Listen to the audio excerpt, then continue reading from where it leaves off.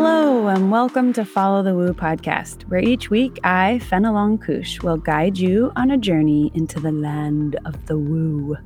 We're going to investigate witchcraft, meditations, the paranormal and supernatural, alien and fae encounters, gurus, shamanism, and all the woo. So hold on to your butt. This just might be the weirdest part of your day.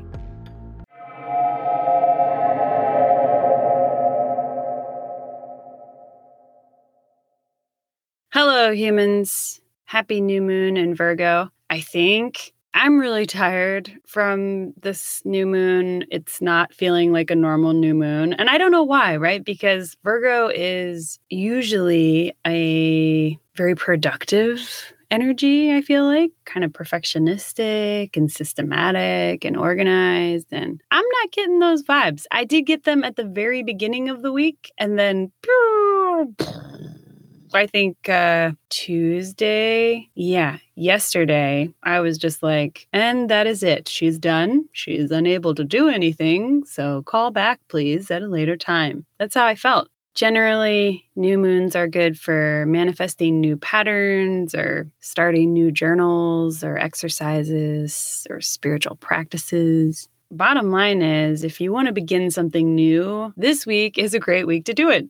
Unless you're having a weird experience like I am, and then this is not the week to do it.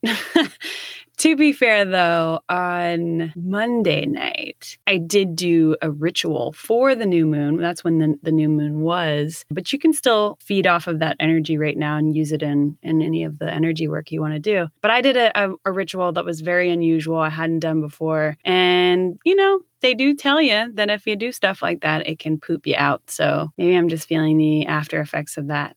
I love Virgos, though. I used to have a personal assistant, and it was glorious. And she was a Virgo. She still is a Virgo. And she just got so much shit done. Anyway, what am I talking about? I'm just blabbering on about my life. I hope that you are able to stay focused, centered, and hydrated while working on the long game, whatever the long game is for you. If it's your passion project or that hobby that you're trying to transform into a business or whatever it is, I hope it's working out for you. Woof. I know the long game can definitely be difficult at times, especially for neurodivergent folks like myself and many of you listeners out there, I'm sure. But it's totally worth it, right? So keep plugging away. Also, can you feel the Halloween Samhain vibes crackling in the air? I sure can. And I am pumped about it. I really am. I'm on the East Coast visiting family right now, and there's actually seasons here. In LA, we don't really have those. So it's feeling really like fall. I want to watch Practical Magic, and I think that the veil will be especially thin this spooky season. So you heard it here first. If you have any weird encounters, you know who to call or email. You can email me. Quick note, if you like Follow the Woo and you want to help support this podcast and get more content, which we're cooking up a bunch of stuff all the time, the best way to do that is to become a patron. You go to patreon.com/followthewoo. And when you sign up, you'll get an official Order of Woo invitation sent to your home and then access to a bunch of other witchy goodies. And thank you to all my current patrons. You have no idea how helpful you've been in the humble beginnings of this podcast. My guest this week is a badass bitch. Her name is Jen Sankey. She's a professional witch, tarot reader, energy healer, astrologer, writer, and creator of the up-and-coming Stardust Wanderer tarot deck. She has over 30 years of experience living her best witch life, reading tarot and practicing many different kinds of energy healing.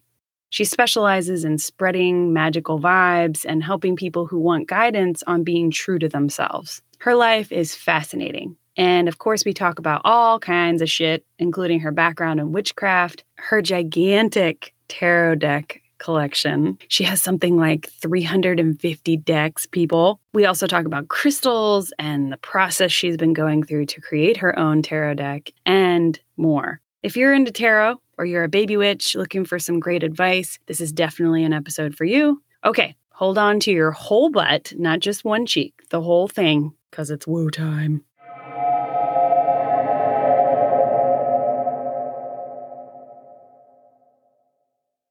I think I want to start with just your background in the woo. How the hell did you get into tarot? How do you identify yourself within the umbrella of the woo? How did that all start for you? I think like a lot of people who are in any sort of woo practice, you were kind of that kid that just didn't fit in. You just noticed that you liked things that a lot of other people were like, what the hell are you talking about? I think I just was always the one kind of floating around outside of the box. I was alone a lot as a kid. My parents were not really present. So, I was just kind of always exploring and always in the woods, always outside. That's where I felt the safest. And that was just where I was always so comfortable. And, at that point, it was like looking for fairies, talking to the trees, just like the nature part of it. You're just doing what's like innately you're drawn to do. And when you get older, you realize, oh, I was doing that all the way back when I was like 5 years old. Okay. I always liked everything spooky, scary movies, all that stuff. And my godfather, he has since passed, unfortunately, but he was kind of the guy that encouraged all the things. He saw that I was just that weird, quirky kid, and he was all about it. So he's the one that brought me to the haunted houses that I would go over there. We'd watch horror movie marathons, and he always had like these really cool people around. So that's kind of like the first taste of, oh, there are other people out there, and then they're adults and they're really cool. And they're, the women always had like flowy dresses on, and they always smelled like patchouli, and you're just like, wow, okay. Once I kind of saw that there were other people like that, like adults were into this stuff too, I just kind of followed that path. And I was a big reader as a kid, so anything I could get my hands on, anything. And the internet wasn't really a thing then. So it was going to the library if you could, and there's like 3 books on the shelf, and you have to like wait like a month to get them because they were always checked out. I would just devour it. I mean, I just would read everything I could. So that just like slowly developed everything going on, everything I wanted to learn. And in these books, they're talking about tarot, they're talking about crystals and astrology and stuff like that. So I was always so just drawn to it. I was living in Long Island, New York. There was just this little bookstore, and they had one deck, and it was the Rider-Waite-Smith, the plain old ugly one. And that's the one I grabbed. And I just started really looking at the cards and reading the little book that came with it. And I just kind of took off from there. And it was just something that was very natural for me. So the more I had them around me, the more I was like just using them for myself and stuff like that. And then it evolved because even the internet was a thing, and then there were more metaphysical stores around. So I guess I kind of grew with it as it went along and became so much more common and not so like hush hush, like don't talk about that stuff. Started collecting decks when that became a thing because there was a couple of decks out, but nothing really. And then once that started happening, we're at the collection I have now, my very large collection. How many decks do you think you have? Oh my gosh. I haven't counted. I also have a lot of Lenormand and Oracle decks, but I think altogether I'm probably 350-ish. What? Yeah. Dang. Dang. Yeah, I have a few.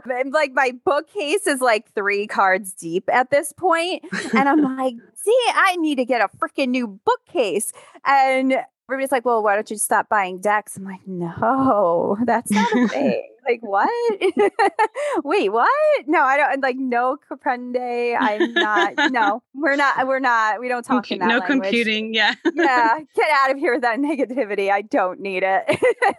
So I have to know, since we're here and you have 350-ish decks, you can't use them all, right? Like some of them are just to have and like look at. I'm sure you have your favorite decks. How many decks do you regularly work with?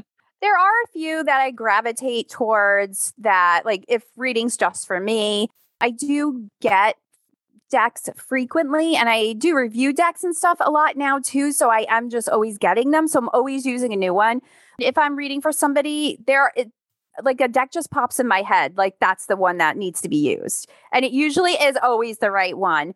So there are a couple decks that I have that are just kind of collector ones that I really don't use a lot just because I don't want to like, the wear and tear on them because they were limited and there's not a lot left. So I probably have maybe 10 decks that are like that are just kind of like really collector ones. But I just will go to my bookcase and just kind of scan it, and whichever one just pops out at me, that's the one I go with. And sometimes I use more than one deck a day, depending on what I'm doing, depending on if I'm doing readings for people, because I usually won't use the same deck. Even when I like do events and stuff, I always bring probably like 5 decks with me because I just will pick up the energy of the person and I'll be like, oh no, this one's going to resonate with them. And I have to say though, the best thing that happened at an event once is I was reading for this guy and I have a unicorn deck and that deck was just shouting at me. And I'm thinking, what the hell? I don't know that he's going to want this unicorn deck. Like, what? Like, I don't know about this. Like, he's this big old tough guy. And I brought this deck out with its like pastel colors and its unicorns.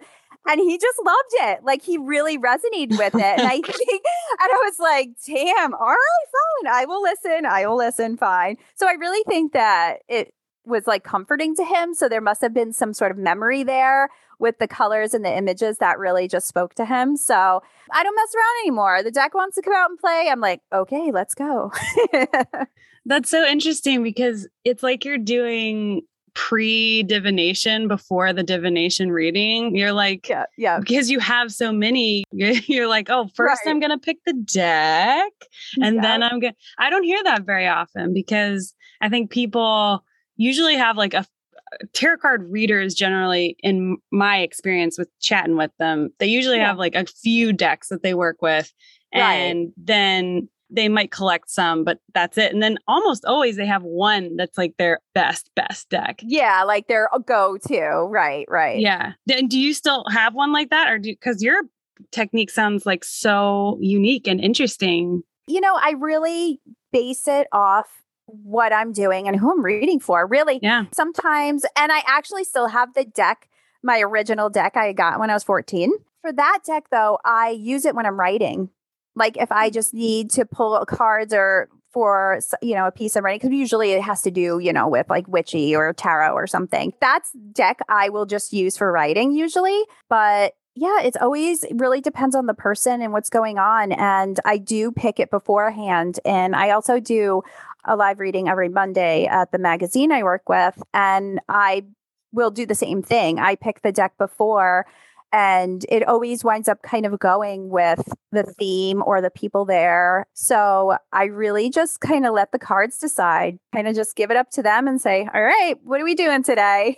That's awesome. I really haven't heard that before, but I think it makes so much sense. I mean, why not use like different variations of the deck and like all of the energy that people put into those decks, right? Each one of those decks was created by somebody else's unique combination of imagination and focus. And then there's probably a team that worked together to make those designs. Right. Like it's got all that energy behind it. Why not utilize that for like a different kind of divination?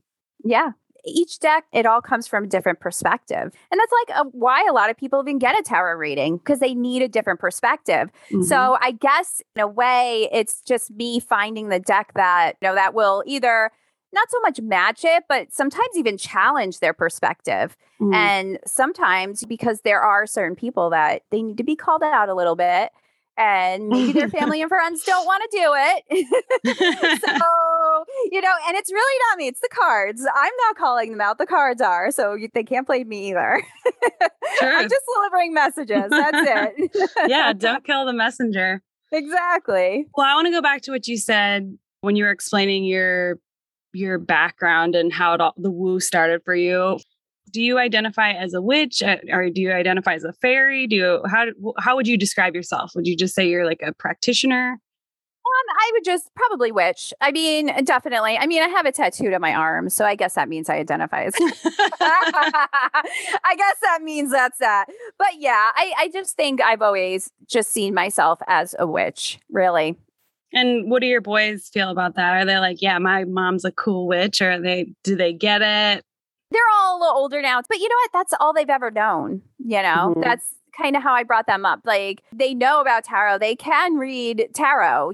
They know, like, I just kind of incorporated all of the things like the Sabbats and stuff like that, just to also teach them how different religions kind of use those pagan traditions for their own reasons too. You know what I mean? And so it was like one of those things. And as they were going through, they would be like, oh, well, it's Easter time. So what does Easter have to do with God and Jesus? I'm like, nothing, absolutely nothing. And they're like, well, if Jesus came back from the dead, is he a zombie? I'm like, kind of, yeah. It's a solid question, it Legit. Really is. I'm not going to argue with this. I just always wanted to also just kind of bring up different viewpoints for them so that they can make their own decisions and what resonates with them. And that's something that I always stressed with them, and being yourself and all of that. And they just know. And they come to me, they ask me certain questions if things come up. There's times that they'd be like, can you pull a card for me? My son, my oldest now, he lives in LA. He'll call me sometimes. He's like, well, I pulled some cards, but could you pull a card for me? And I'm like, sure, no problem. And we talk about the full moons. Like, he did a ritual for this last full moon. So we're just talking about how that went and stuff like that. So each of my kids kind of like different aspects of it. And I always just encourage it. And I encourage them to like explore other things too, other religions, like read about all of them, because it is really fascinating when you start reading about them, like how they started and how people really, when they really, really believe something, just how they go all in, whether it's good or bad or in between, just still that process itself. It's really interesting. So I think it's just part of being a witch. It's just being inclusive and just teaching the kids, like, yeah, everybody's here. And again, don't be an asshole. Cool. You're my friend. Done. That's it. I think that's a reoccurring theme with witches that I talk to, for sure. The inclusivity, like making sure that nobody feels left out. And also, which I think is really interesting, because I don't think there's any other mysticism or religion that's like this, to my knowledge. Generally, witches tend to, when they have kids, they teach their kids to investigate all religions. Yes. Any religion that they feel attracted to, any mysticism, any spirituality, whatever. And that's how I was raised as well. And I think when I was 14, I was like, yeah, I know I'm a Kabbalist, and then I was like 18, and I was like, no, I'm a Christian for a second, no, at 18, I definitely wasn't a Christian, but when I was like maybe 10. So you kind of go through these cycles. And I think something about that creates such a more interesting, well-rounded, more tolerant child. And then hopefully an adult as well. Like how old is your oldest son? He actually just turned 26 yesterday. Wow. Happy birthday. So is he a Virgo? He is a Virgo. Yeah. He's a very Virgo. Is he really? Yes. I love Virgos. I mean, they always get shit done. I'm a Libra. My birthday's in September 27th. Libra. Yes. Do you feel like super strong Libra as far as the whole like not being able to make a decision and getting like... Well, I don't know. No, I'm kidding. I'm definitely... Because I know that about myself. And of course, we're all into astrology. So we're like, oh, crap. Yeah, I guess that's me. I'm an Aries moon and I am a Sag rising. Oh, snap. Yeah. Some fire up in here. Yeah. So it's just a little bit of fire going on. I mean, I think so. But then like the impatience of my Sag kicks in. So then I just have to like jump on it and do something. So it's like a funny mix. My mom was in the New Age movement. So I had a young mom who was like going through all this shit at an early age. And so she opened me up to the New Age stuff. But then, which would have been 1985, somewhere in there, the mid 80s, around that time, there still wasn't that much shit. There just wasn't that much going on. And like you said, when you were a kid, even, there were like 3 books, and they would always be checked out. And it's really important I think for people to understand that, yes, spirituality and the occult has been around forever. But as far as it being accessible to the everyday person, that's like, we're talking, what would you say? Like, it's like 3 generations, maybe? 2 generations? Yeah. Yeah. I mean, at least 2 for sure. Just watching the evolution of it, and just seeing how it's coming into, the mainstream, and has its pros and cons, of course, like everything else. But it was one of those things, you didn't get a deck unless someone gave you it, which probably came like they had one or somebody gave them an extra one. Even today, like people still will be like, oh, well, you can't just buy your own deck. You have to be gifted a deck. And it's like, no, that's not true, because the only reason that happened was because there weren't all these resources and all these places. You couldn't go in Barnes and Noble and buy tarot cards or a metaphysical book. Like they didn't really have that. But yeah, I mean, you really just had to kind of stumble upon the person and hope that they knew something about it, or they had a deck, or they could tell you where to get one, or anything like that. And I just happened to, what did I do to even find mine? I think I just called bookshops and I asked them, and some of them hung up. Wow. No, we don't have that here. Click. And you're like, oh, but then you're like, oh, all right. So I really need this. You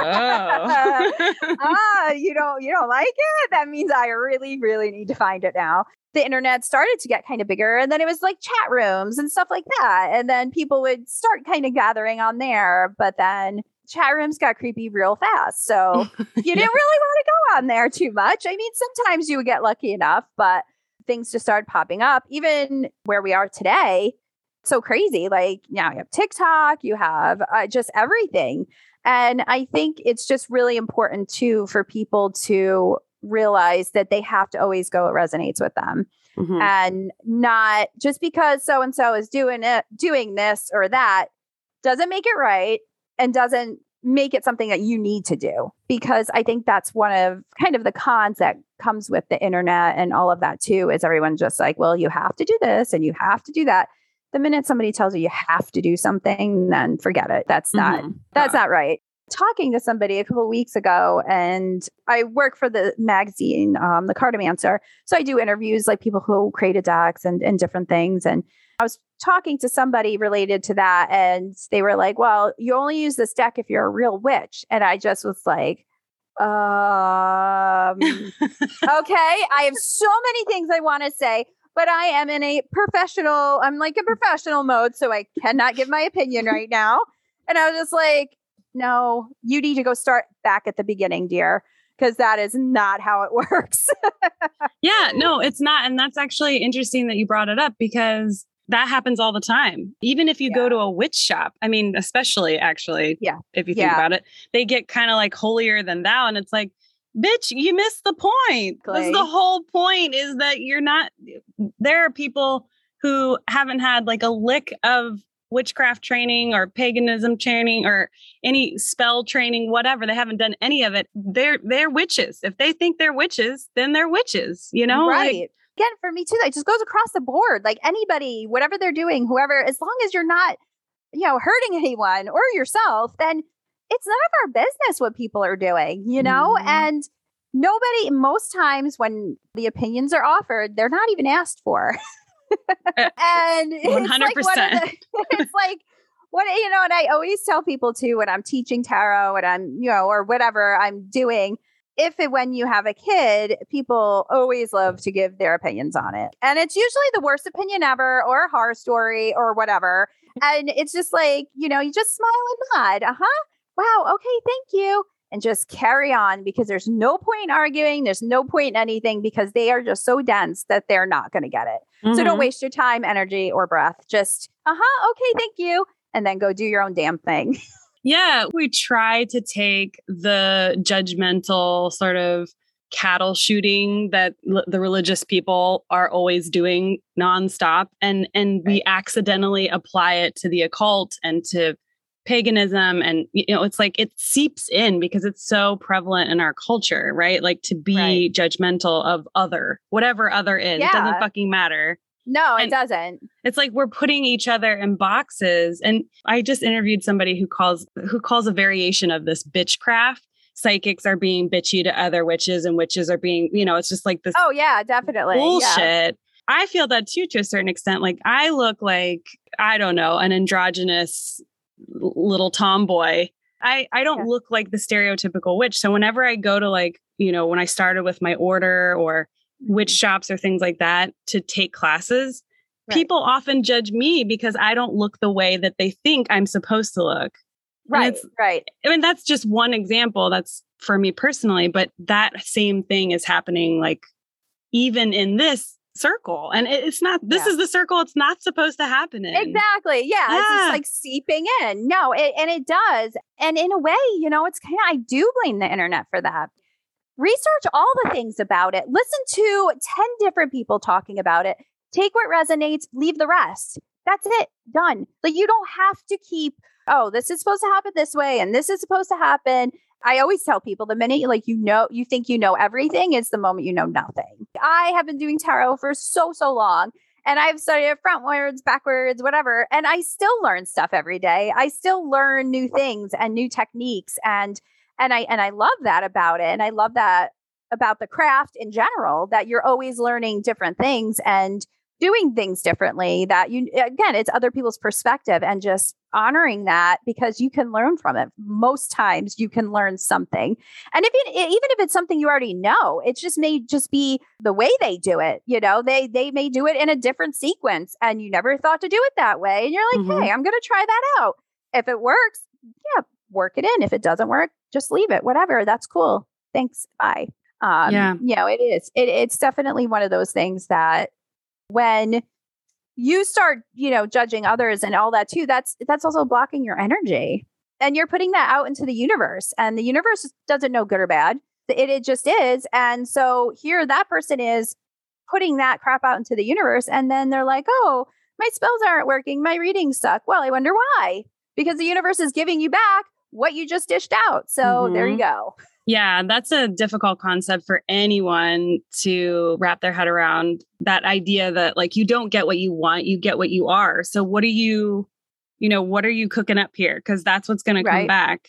That's kind of like the fundamentals of being a witch, right? Is don't harm anyone. And then also know yourself. And knowing yourself is not like a one lifetime deal. It's like for fucking ever. So get on it. Right. And it's not going to end. And I think that's where sometimes people get, I'll say confused, like with shadow work, because they think like, oh, I'm going to do this shadow work and then I'll be done and I will be clear and I'll be able to make all the wonderful life decisions. And it's like, no, you're just like touching on little tiny things. And guess what? You're probably going to circle back and have to go and do it all over again at some point because you're always growing and changing and evolving as a person. So one part of that may pop up again in a different way that you need to deal with, because that may even be a past life thing. It may need to pop up again because it's not resolved. So I think when people need to realize that too, that it's just, even with that, it just never stops. And that's okay, because you have how many, whatever, as many lifetimes as you need. So just do what you can now and don't get so stressed out about it and still live your life. Don't be so scared of and worried about it. Go do your thing because it's going to be over before you know it. So you might as well enjoy it. Yeah, fear is a huge aspect of that, right? Because we usually choose something to believe in 100% and think that we've got it all figured out because we're afraid to explore or admit that there's other possibilities, right? Right. And I'm not saying that you shouldn't have a certain amount of faith. I definitely think faith is important to some extent in something beyond this little body situation here. Yeah. But I think when it's just blind faith, it just gets bajiggity at that point. When you stop questioning like that, then helping people feel included is no longer important because that faith is the most important thing.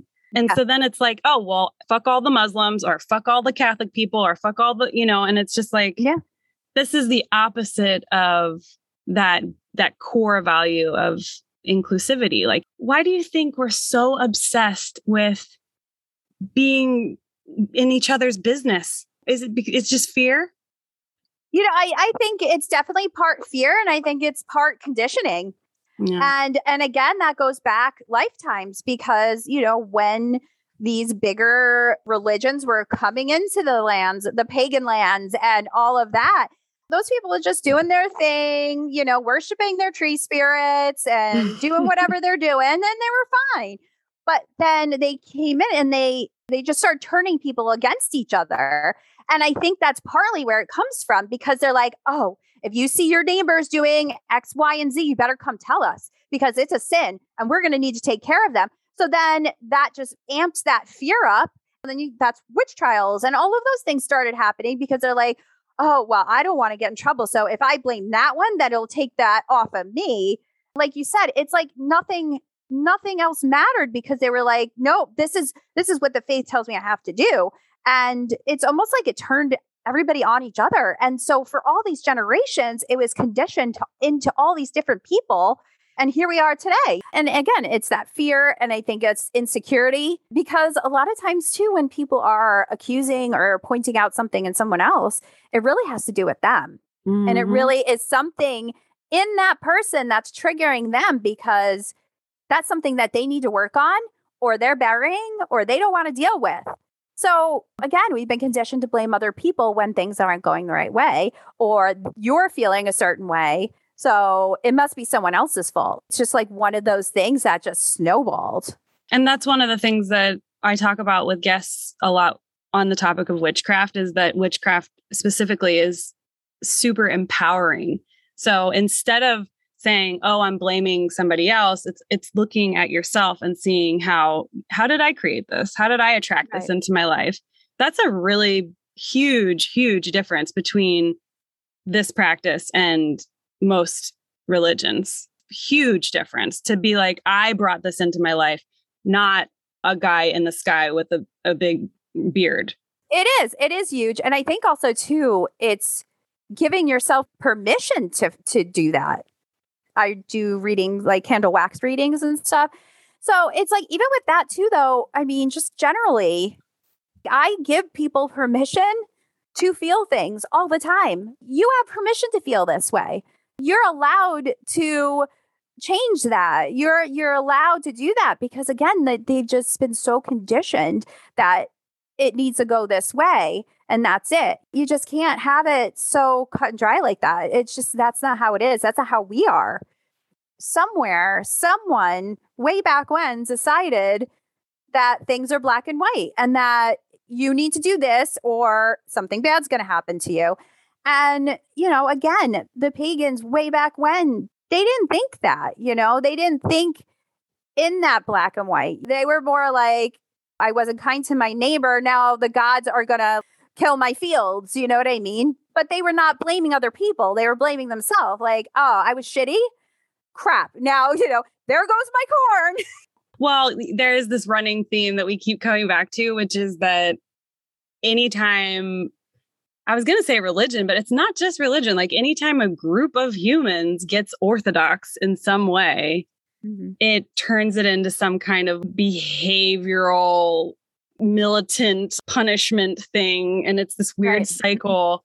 And it's everywhere in our lives all the time. And sometimes it's hard. You have to like step back and be like, oh yeah, this is that conditioning again. Like we feel like we have to do this, or, in self-care practices too. Like absolutely. A lot of time I have to do self-care to just remind myself that I don't have to be part of this like capitalist bullshit cycle of like, you have to be producing every second of every day. If not, then you're not worthy. There's something wrong with you. Like that's, yeah. And that's a hard one. When you're an entrepreneur, you feel like, oh, this is the American dream. This is the way you have to do it. But if we get down to the nitty gritty of it, it's back to what you said before. It's that person way, way, way back then who was like, these are the ways to do things. This is how it's done. And if you don't do them, there's something fucking wrong with you. And back then you got lynched. And now you just get, ostracized. And in some cases, you get lynched still. And that's why I'm always telling people, like, go outside, do some grounding, get out and just remember where you are. Remember how small you are on this whole planet. When it comes down to it, none of this stuff matters.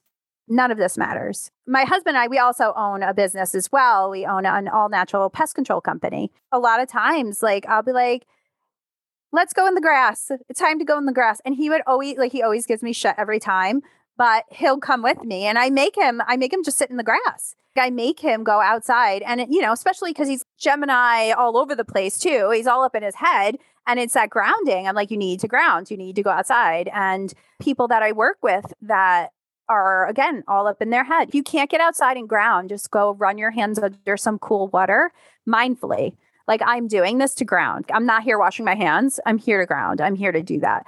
And I think too, by just making sure to separate yourself every once in a while and just remember like who you are, where you come from, what's important, those base things, that's the best self-care you could do. Even a nice Epsom salt bath. Like, I'm a bath person. I love baths. So that's always helpful for me too. And it's just one of those things. Leave your phone outside of the bathroom, just put it down for a while and just be. Mm-hmm. Yeah, I think grounding is super important, especially right now with the pandemic. Anxiety and depression is like through the roof worldwide. It's so bad.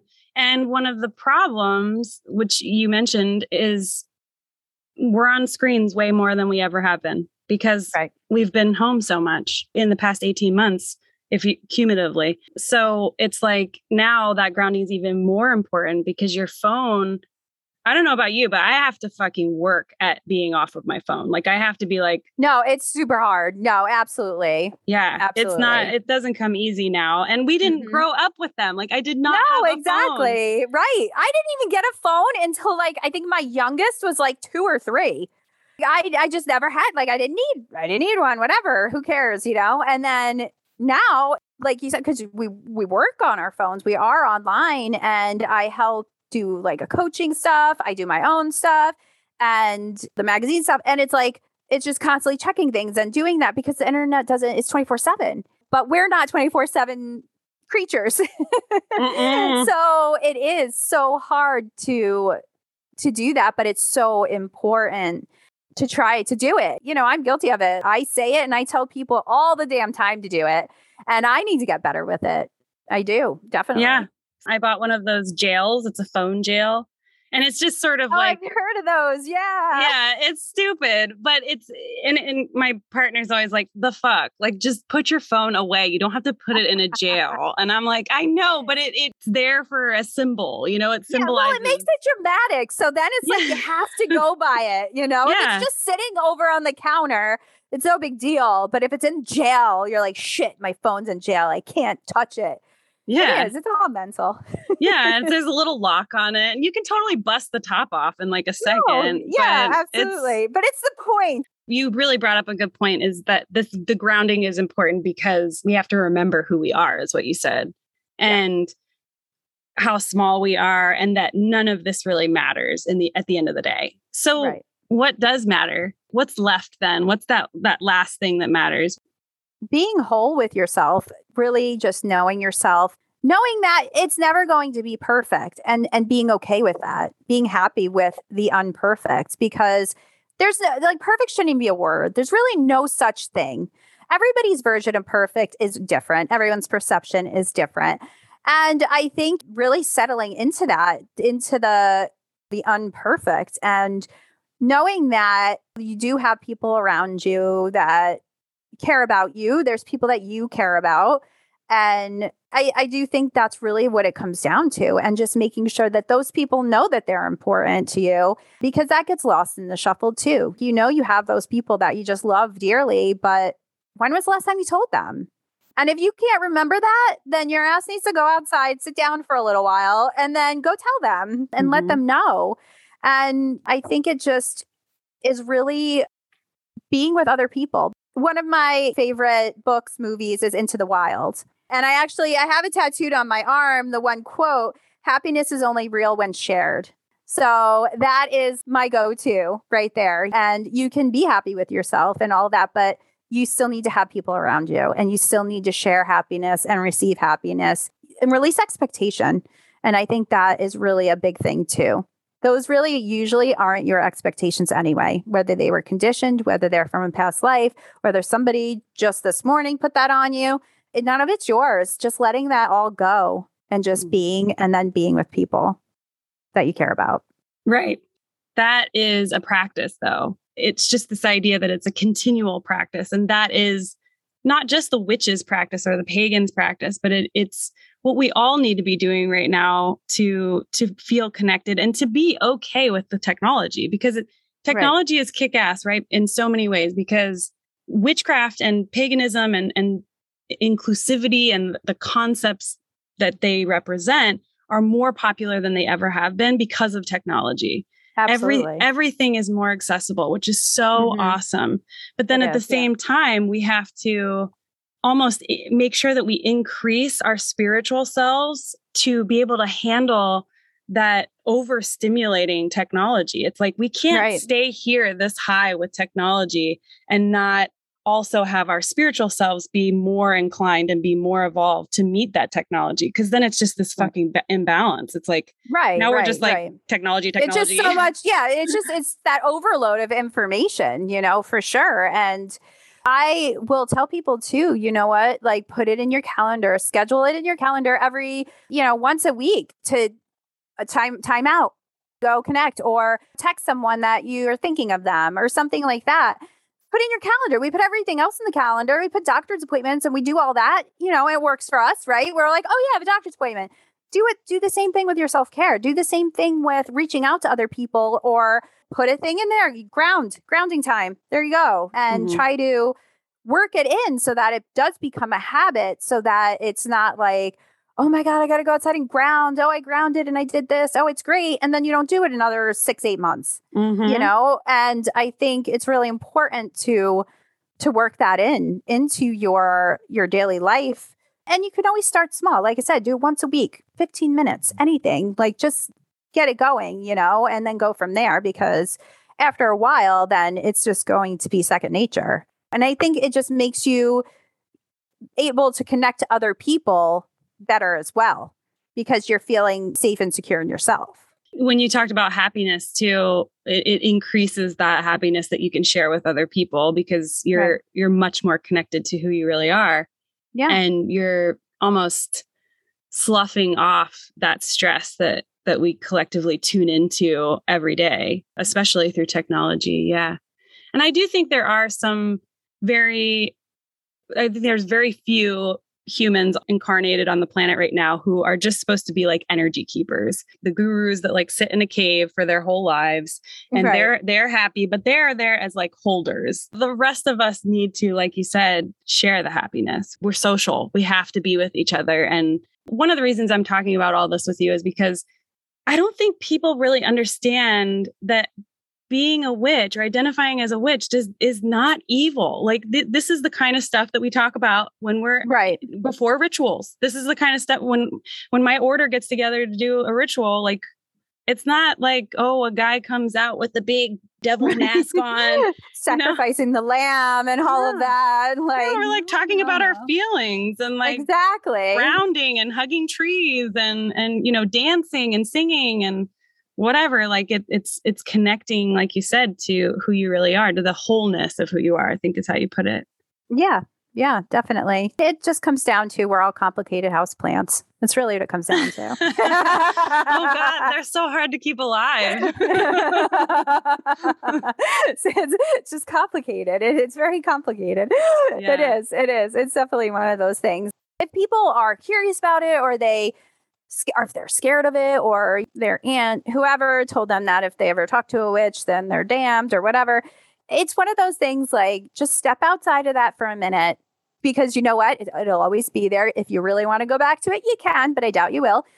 And, just start asking questions. Like ask questions, like ask good questions. You're not like, do you sacrifice people? Do you kill people? Do you talk to the devil? Do you have sex with the devil every day? And it's like, nah, that's not really my kink. Thanks. I'm always open to good questions. I always am. But if it's a stupid question, I'm going to be like, yeah, no.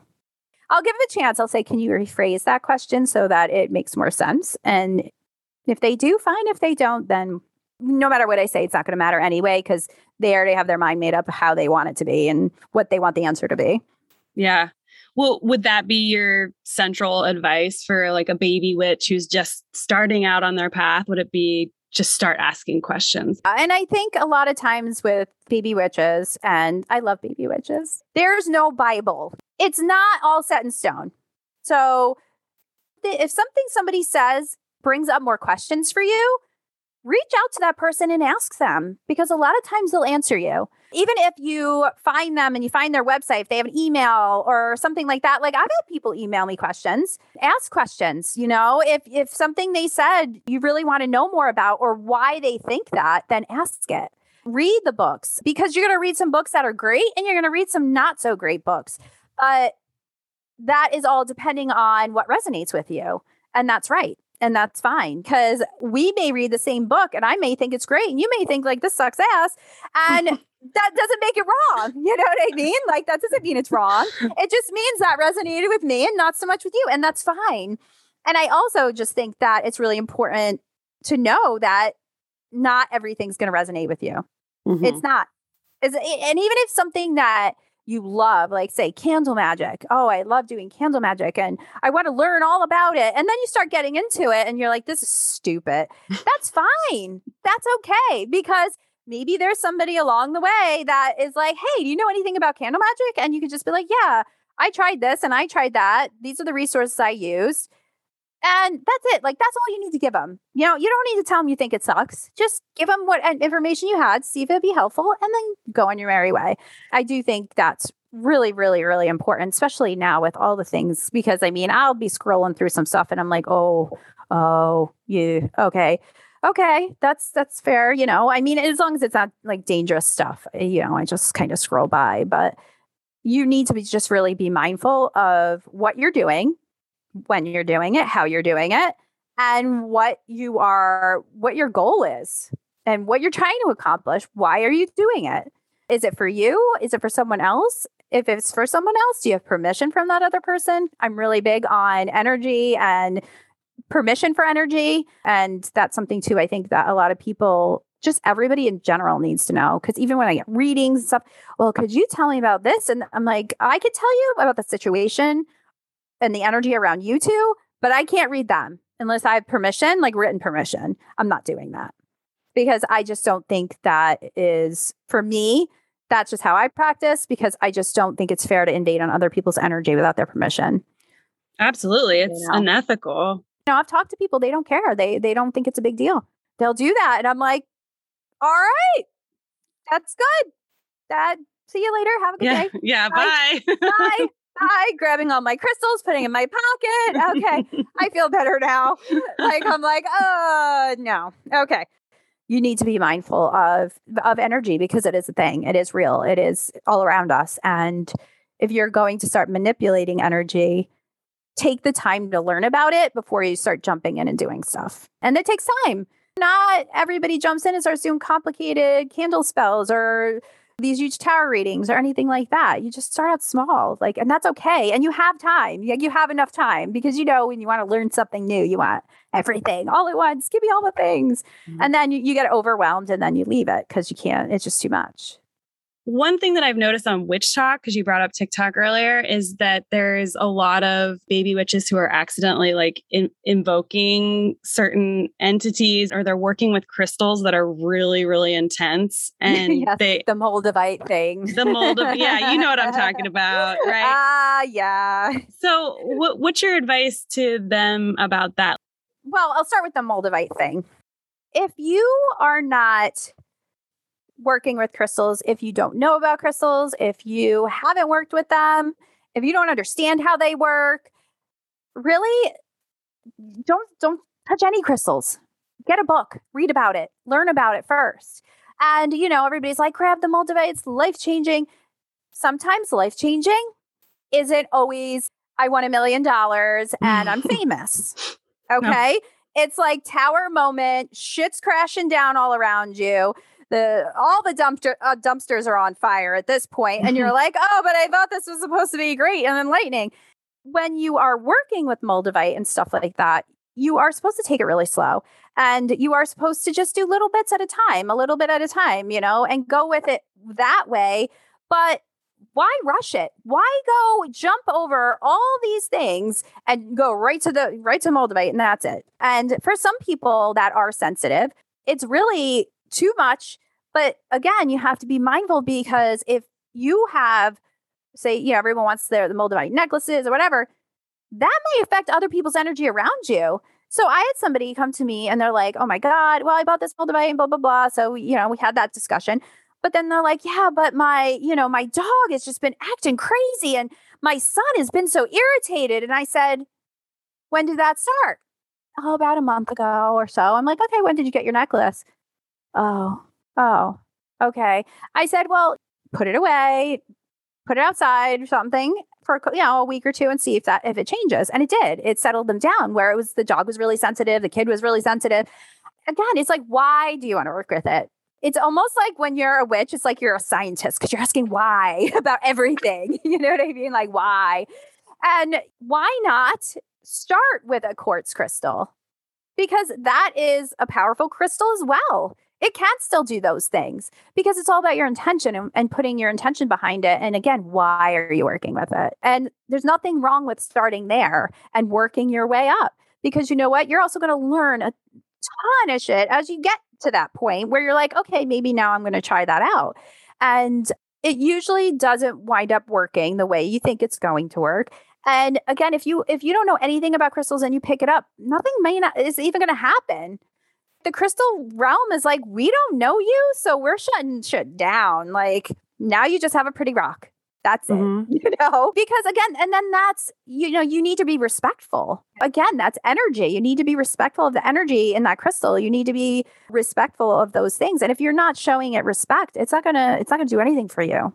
True. And I think people need to realize those too. It's not just a rock. There's that energy there, however you believe the energy of the crystal works. And if you don't know, start reading about it, start seeing how it resonates for you.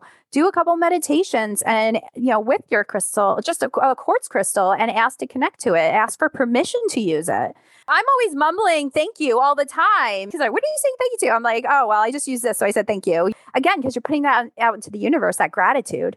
Because when you put out gratitude, then you get gratitude back and the universe sees that you're ready to receive and will give it to you. But if you're just going around throwing rocks on and thinking that, your whole world's going to change and poof, you're going to turn into a witch and that's it, then you're going to be very, very unhappy with the outcome. So I'm really big on with that for sure. Definitely. Like with the Moldavite for sure. And then as far as like invoking stuff or whatever, like if you're new, why are you doing that? You see where I keep going with this? Mm-hmm. Why do you have to do that? So you can make a video and it's cool. You know what? It's not going to be worth that nonsense if you have to deal with that. And it's, again, really important. Like, you really need to give respect to these different things. It isn't like the movies and you can't just like open a little box and then it just gets sucked into the box and that's it and you're done. There's that energy. Energy moves through energy. Energy moves around. It will, you have your energy, and work on your energy first. Work on your aura. Work on, learning how to shield, how to block, learn how to clean your aura, learn how to do all those things first. Then start working into that. Like, it's like everybody, you can't just be jumping right into the thick of it, like just because it looks cool. I mean, it's just not how it works. Yeah, even I'm guilty of that sometimes. Like I want to know a thing, I find it, and then I'm like, oh, I have to know all of it right now. And it happens a lot with this podcast because I meet so many amazing people and I'm like, oh, their magic is so different than mine. And I want to learn that. And it's like, they've been doing that their whole lives. Like, you just think you're going to like Keanu Reeves from The Matrix, suck that there shit you go. in. Yeah, It's not I wish. Yeah. I mean, that would be awesome. Yeah, that'd be so cool. I love that. But it's just not, that's not where we are right now. So, and, again, that's another thing though, that's kind of where we're conditioned to do is rush. Know it all, quick. And again, it's just that taking that minute to like, and it's awesome. You want to know about it. You want to learn about it. Yeah, do it. Go ahead. But just take time with it. Take your time. Like, it's okay to take time and not know it all, because you know what? Nobody knows you're doing it or not doing it. So take your time and learn it so that when you start talking about it, you know what the hell you're talking about. And that's it. Instead of doing like this half-ass situation, then Do it whole ass, not half ass. Put the whole ass in there. The whole ass in there. Whole not ass. just the cheek. You want all of it in there. Yeah. I mean, and also the bad part of that is specifically in relation to invoking is that you can invoke something in that you don't know how to handle because you didn't do those preliminary steps. Yeah. And that's not going to be fun. Wide open. And then here you go. Here are all the things. And then you got to deal with that. And then and then you have a horror story. And then you're telling everyone your horror story. Then you're scaring people. Then you got that fear thing going on. And then nobody wants to learn anything because so-and-so's a dumbass, didn't know what they were doing. And none of that needed to happen. True. And it snowballs, And you're just like, oh, what just happened here? How did this begin? Oh, yeah. You were rushing and you didn't know what you were doing. And here we are. Yeah. I want to go back to tarot. Is that the central practice that you do? Is that like how your bread and butter, so to speak? It's a very big part of me. It's a very big part of what I do. I do something every day related to tarot, every single day. I definitely do a lot of other things as well, but I guess that's kind of the first love, I would say. I do a lot of other things too, but tarot is just what I know, I guess, the most of, maybe. I guess that's what I would say. It's like your major thread because you're connected to it every single day. Right. And I do weave it into everything, I guess. So, yeah.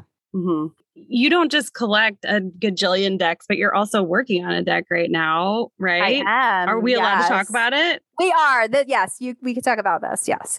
The name of my business is Stardust Wanderer Tarot, and that's what I named my deck after, actually. We are about 30 cards in right now, which is really super exciting. And I do reveal a card a month. So they are on my Instagram if you want to take a peek at them. So this is really like a story deck. It is about Mina is the Fool. So it's about Mina and her fool's journey, kind of going throughout the whole deck and how she grows and evolves. And Mina is a space pirate and a half goddess. So she's a demigoddess space pirate. Makes sense. She, her dad is Blackbeard and her mom is Selene, the goddess of the moon. They're all up in space. They were getting it on. And there's Mina. It's very fantasy, very galaxy. And like I said, there's gods and goddesses in it. We have the space pirates that are in the deck. They're all real pirates. So I know way more about pirates than anybody in the whole world. No, not the whole world, but a lot. I wanted to represent like real pirates and stuff. And, and then we have the gods and goddesses. And it's kind of like my take on the gods and goddesses. And it's kind of like this whole world I created and just how they get along and how the gods and goddesses like try to control everything in a way, but then the space pirates are like, hell no, we're not doing that. And then we have another group called the Commoners, which they're space pirates that decided that they just wanted to live peacefully. They didn't want to be a part of the resistance, I guess, Star Wars reference. So it's just really about just different types of people and how they are interacting in this deck and how they interact, like whatever card they're on and how it relates to them and relates to the story.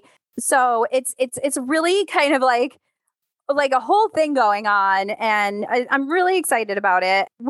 There's like a whole storyline that goes with it too. So I will be doing a Kickstarter for that probably next year. This time, I would say I'm hoping that she'll be done by then. And then going from there. But I do have like a Kickstarter alert in my bio on my Instagram so that when everything starts kicking up, you can look at it because the Kickstarter is only active for 6 months. So I can't you know what I mean? Like if I get it now, then it needs to be done within the 6 months. So that is how that works. And yeah, I'm really excited about it. And my artist, she actually lives in Oregon and she's super, super awesome. She does a ton of fantasy art. Her name's Carol Phillips. And we just totally vibe together. And I give her all these descriptions and she just bangs out these masterpieces. I'm like, oh my God, why did you put this here? Why did you put that there? And she's like, well, you had it in the description. And I'm like, oh, pretty cool.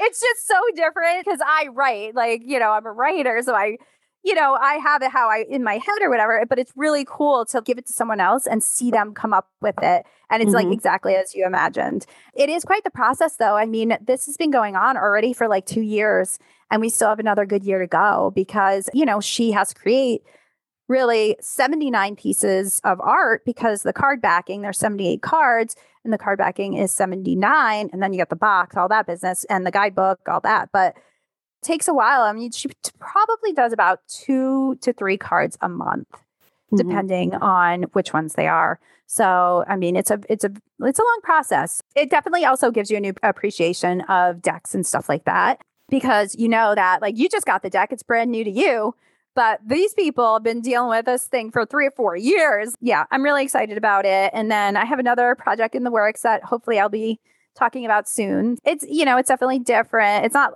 a copycat deck.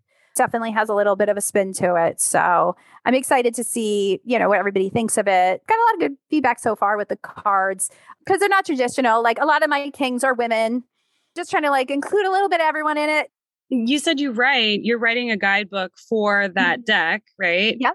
And will it be like a little baby one that goes inside, or are you going to do like a proper size book? It'll probably wind up being a bigger one because I definitely want to get into the story part of it too, because I had this whole like universe in my head. It just needs to come out.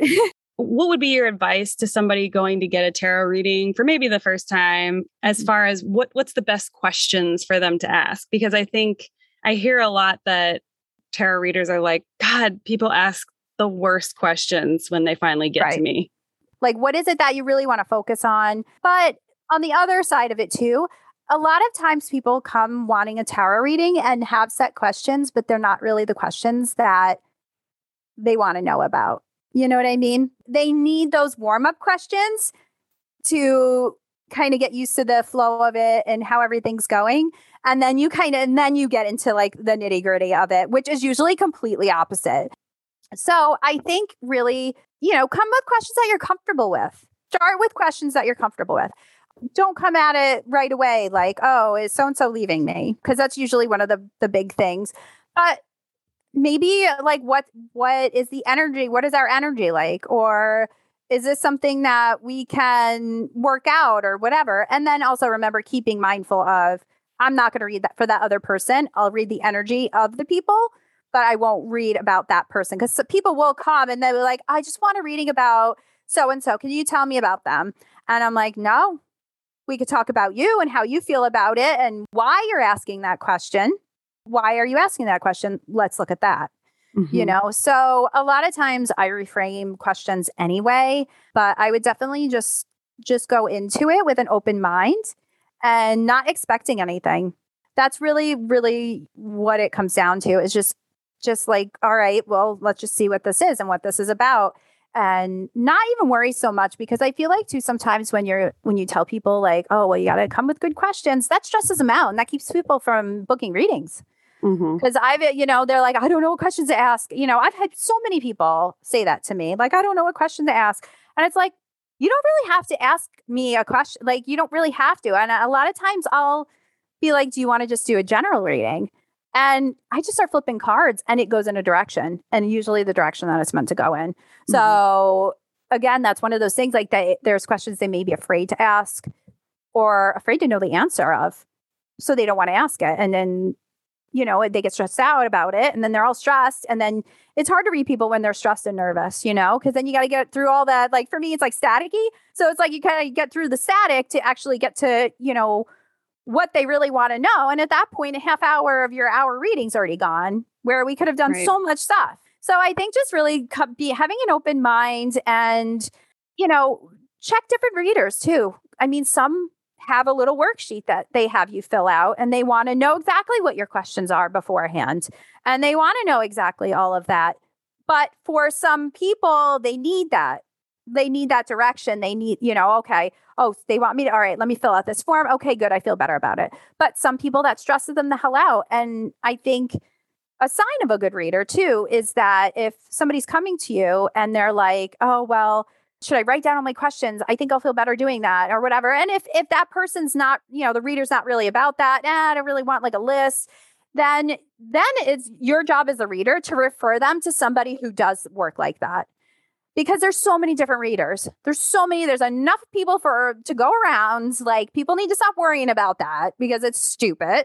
Bitchcraft. And yeah, exactly. And it's like, no, just, you know what? If this person's not vibing with you, then go ahead and refer them out. And don't be afraid to do that. And because I think that's taking care of your own energy and that person's as well, because that reading would be shit anyway, because you guys aren't connecting. So you're just wasting your time. Then you're going to get a bad review. It's just going to go bad, which really comes down to nobody's fault. But, you know, in a way, it's yours if you pick that energy up and you ignored it. Like, trust that. I think it's just going with an open mind, really. What do you think is the weirdest question you've ever been asked in a tarot reading? Oh, boy. You know, it's always at expos and stuff that I usually get those questions. I'm like, what the fuck? You need to be in a hospital or something.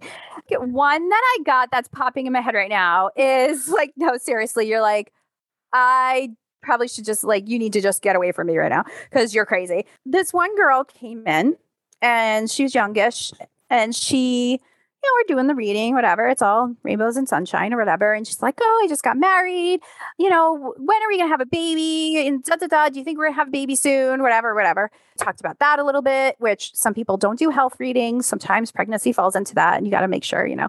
But we were talking about it and I didn't even get to like pull cards for that or anything yet. And she goes, well, actually, the other question I had, which I'm like, here it is. Because I knew that wasn't the question. I knew. And she goes, you know, my ex-boyfriend contacted me on Facebook and I haven't seen him in a really long time. And he's going to be in town this weekend and he wanted to meet up. So I wanted to know if that's a good idea. I'm like, fuck. Okay, girl. Number one, we were just talking about you and your husband having a baby. Now we're I don't know what just happened. I don't know what cosmic loop we just jumped into. But now you're asking me if you should meet up with an ex.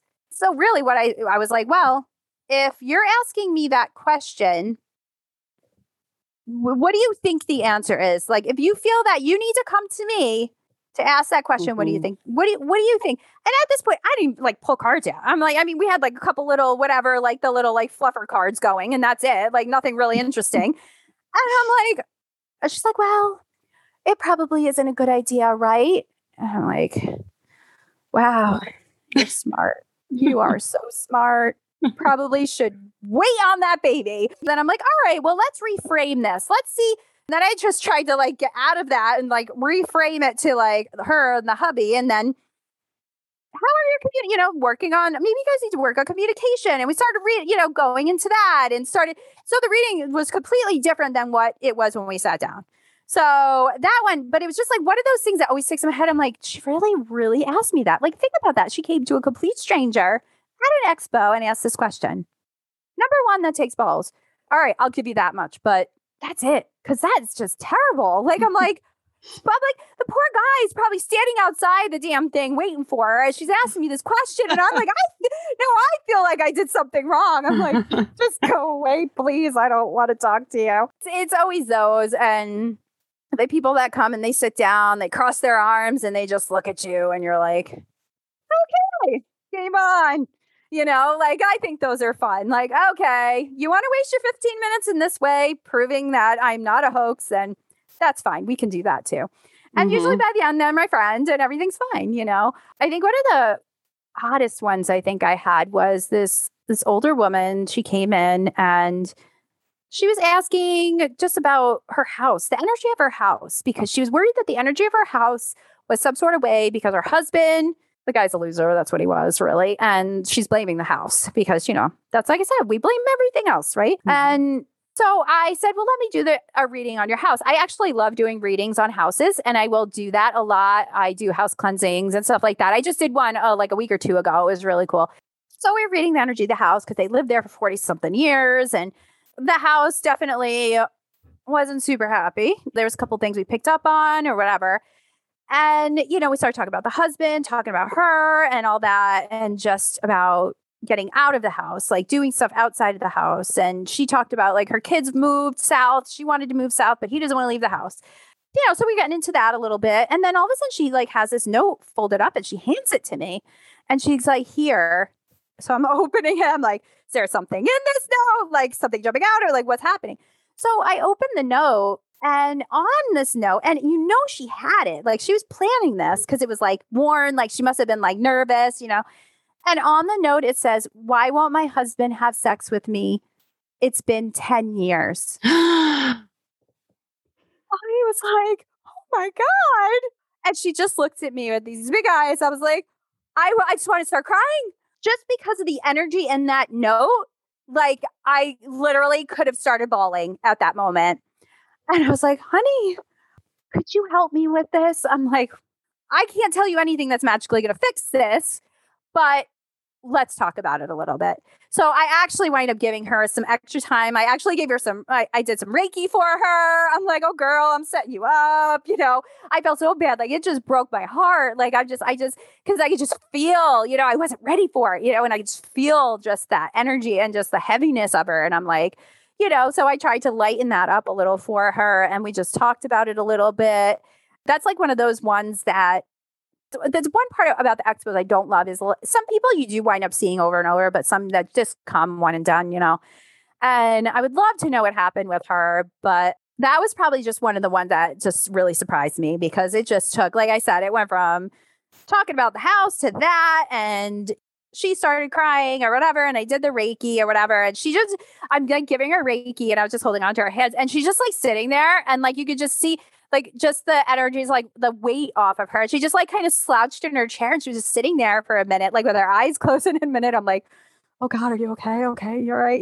But she's all right. She was breathing. So I was like, okay, good. And I just like gave her space. I just gave her that minute to just be, you know what I mean? Because I felt like that she just never had that. And just, and at that point, it wasn't even about her husband, it was about her. And we just talked about it. And we just talked about some steps to take and stuff like that. But that's something that I would need so many sessions. Like I would need more than one session for, absolutely. It was a half hour at that point, but I'm like, this could keep going and going. So 10 years. I mean, 10 years. That's a lot to unpack in with like an energy worker.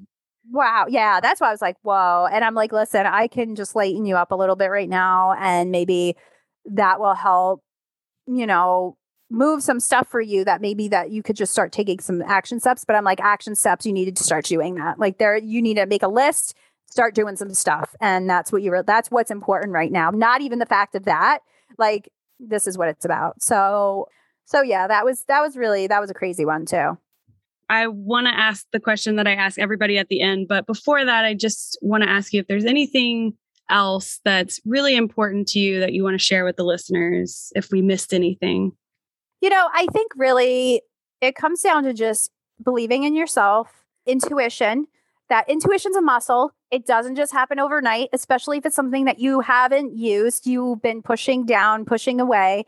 And really, I think it's important just to start small and take your time.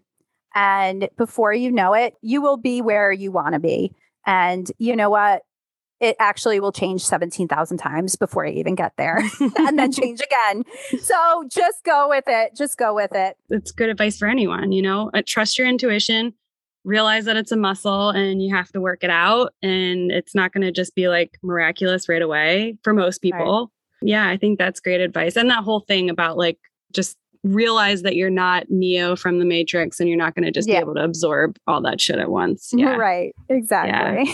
Yeah. Well, the last question that I ask everyone is, what's the most supernatural, paranormal woo experience that you've ever had? And we haven't really talked about that much. We haven't talked about like any weird ghosts and it could be anything. It could be, right. We've gotten everything from like alien encounters to sleep paralysis to ghosts to out of body experiences. Just the thing that stuck with you the most.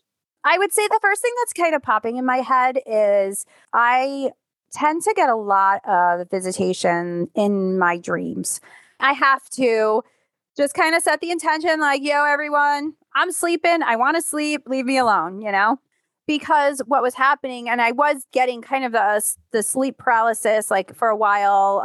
But what had happened one time is I had this weird dream sequence where I was in like kind of an old Victorian house, and there was a woman and a child there, and they were in an attic, and they were locked in this attic. They were stuck there. And it was kind of the 70s is where I decided it was, like where I felt like it was from. And the house was on fire. And for some reason I was there and I was talking to them because they knew they were going to die. They knew that there was nothing that they can do. Nobody was there. Nobody could hear them. Whoever these people were that put them up there, they were long gone. They said it and they went and they were off. And for me, it was just really weird because, again, it was back in time, but I was just having this conversation with them. Like, and she was just so worried that I'm assuming it was her son, was he going to be okay? Where was he going to go? Were we going to be together?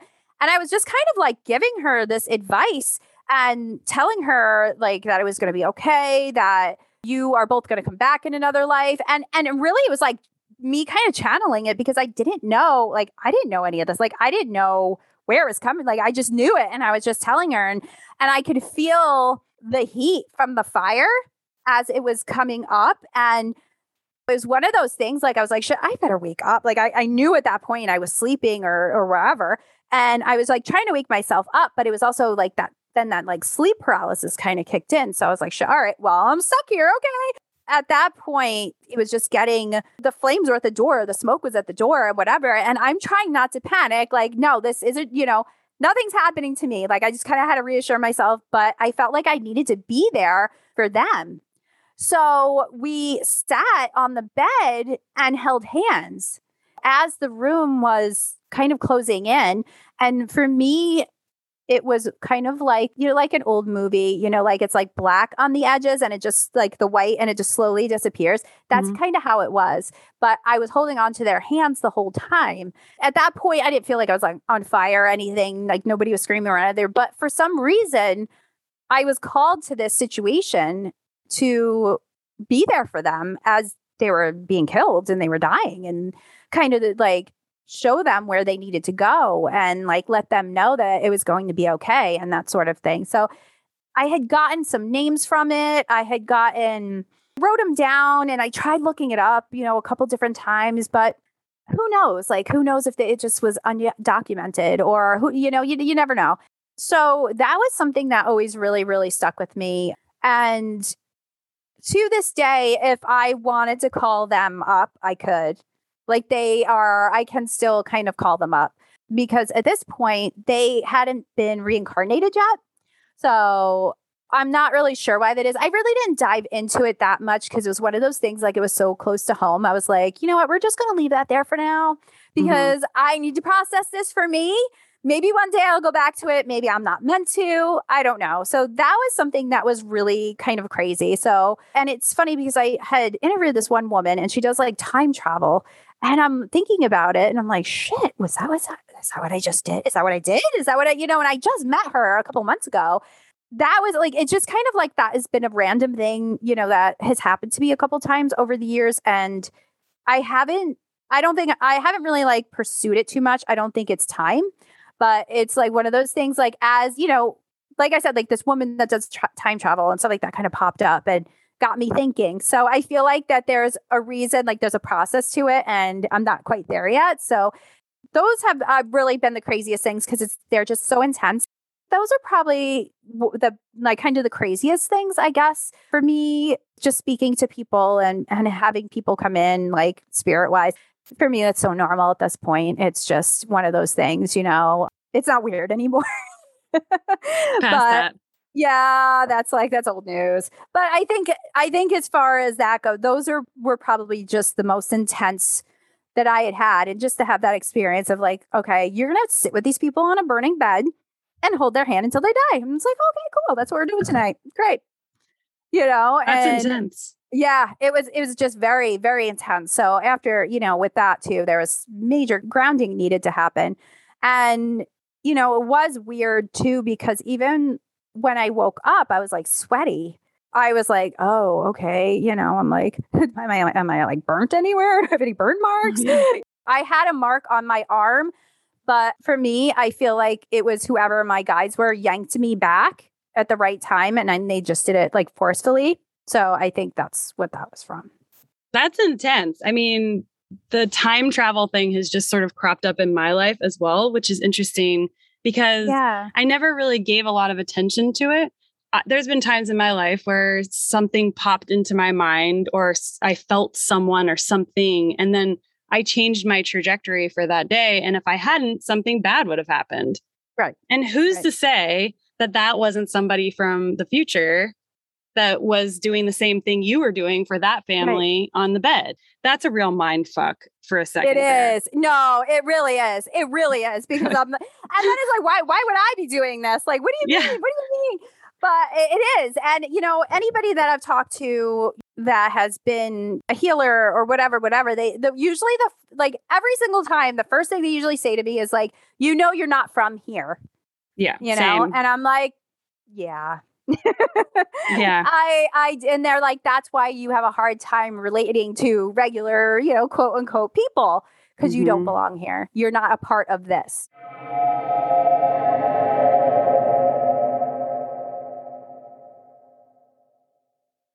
That story about how Jen basically had to hop into a different dimension to help some humans die in a burning fire is just rolling around in my brain. I cannot stop thinking about it. I feel like it just shows how little we actually know and understand about this current dimension that we're living in. But also, when I hear stories like that, it reminds me that the possibilities are endless for other dimensions. I've heard enough stories at this point that I'm just like, okay, well, we don't understand that. And I'd love to further someday, and I will do everything I can to investigate it and share those results with you. But I really don't think one person is ever going to figure it out. I think it's way more mysterious than we could ever imagine. And it blows my mind. I think sometimes, and this is something I learned in the ritual that I did on Monday as well, sometimes you have to prepare your subconscious or your psyche. I'm not exactly sure what terminology to use here, but certain areas of your being have to be prepared for weirder stuff, right? Before you can expand the brain and kind of like,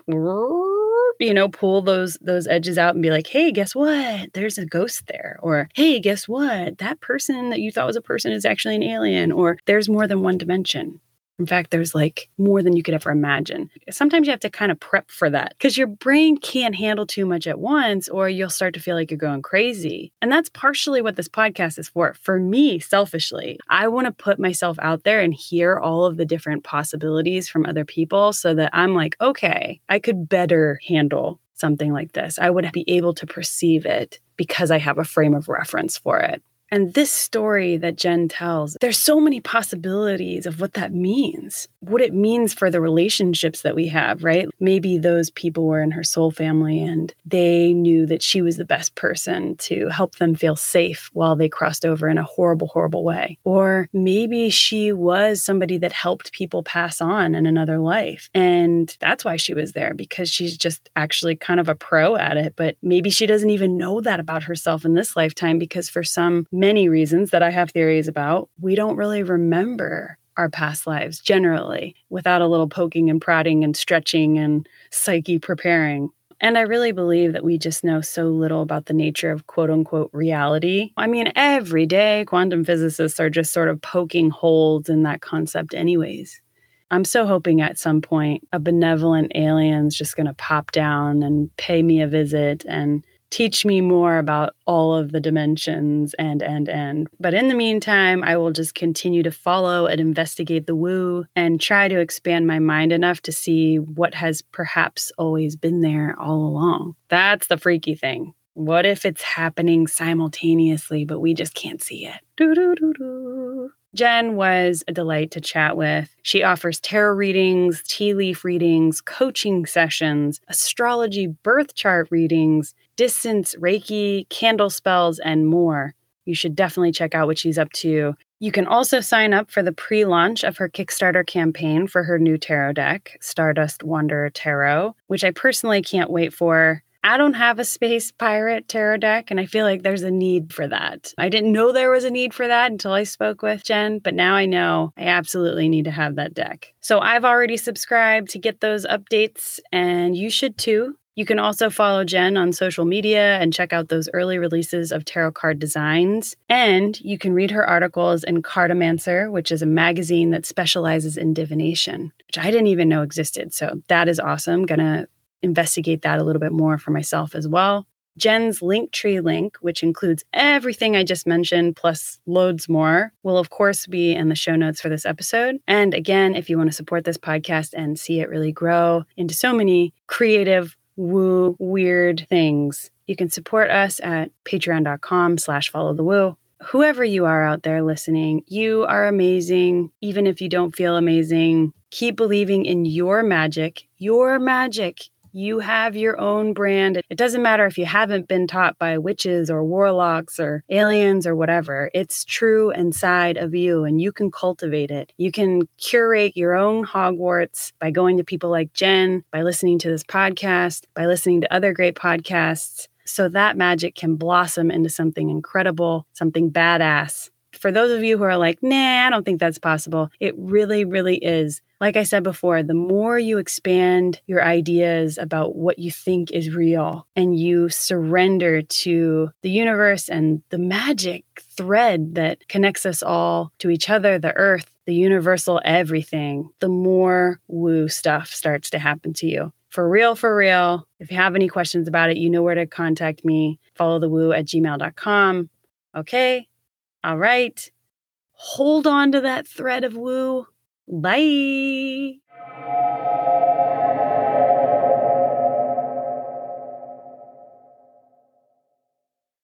Thank you for following the woo with me today. If you love what you heard, please make sure to subscribe to Follow the Woo wherever you listen to podcasts. And if you're feeling particularly stoked about this show, please leave a review and or rating. You can also support this podcast by becoming a member of the Order of Woo, where you'll get community access and loads of extra goodies exclusively on Patreon. That's patreon.com/followthewoo. The Order of Woo patrons bolster this podcast and community and allow for the creation of more content, products, services, and events over time. Every little bit helps, and I'm so grateful for the patrons who have joined the Order already. If you've experienced something magical, mystical, or just downright weird and want to discuss it, or if you're interested in sharing your expertise, or if you want me to research a woo topic with you or for you, please email me at followthewoo@gmail.com. Join me next week for another woo topic, and remember, tell the truth, be nice to each other, and if it feels right,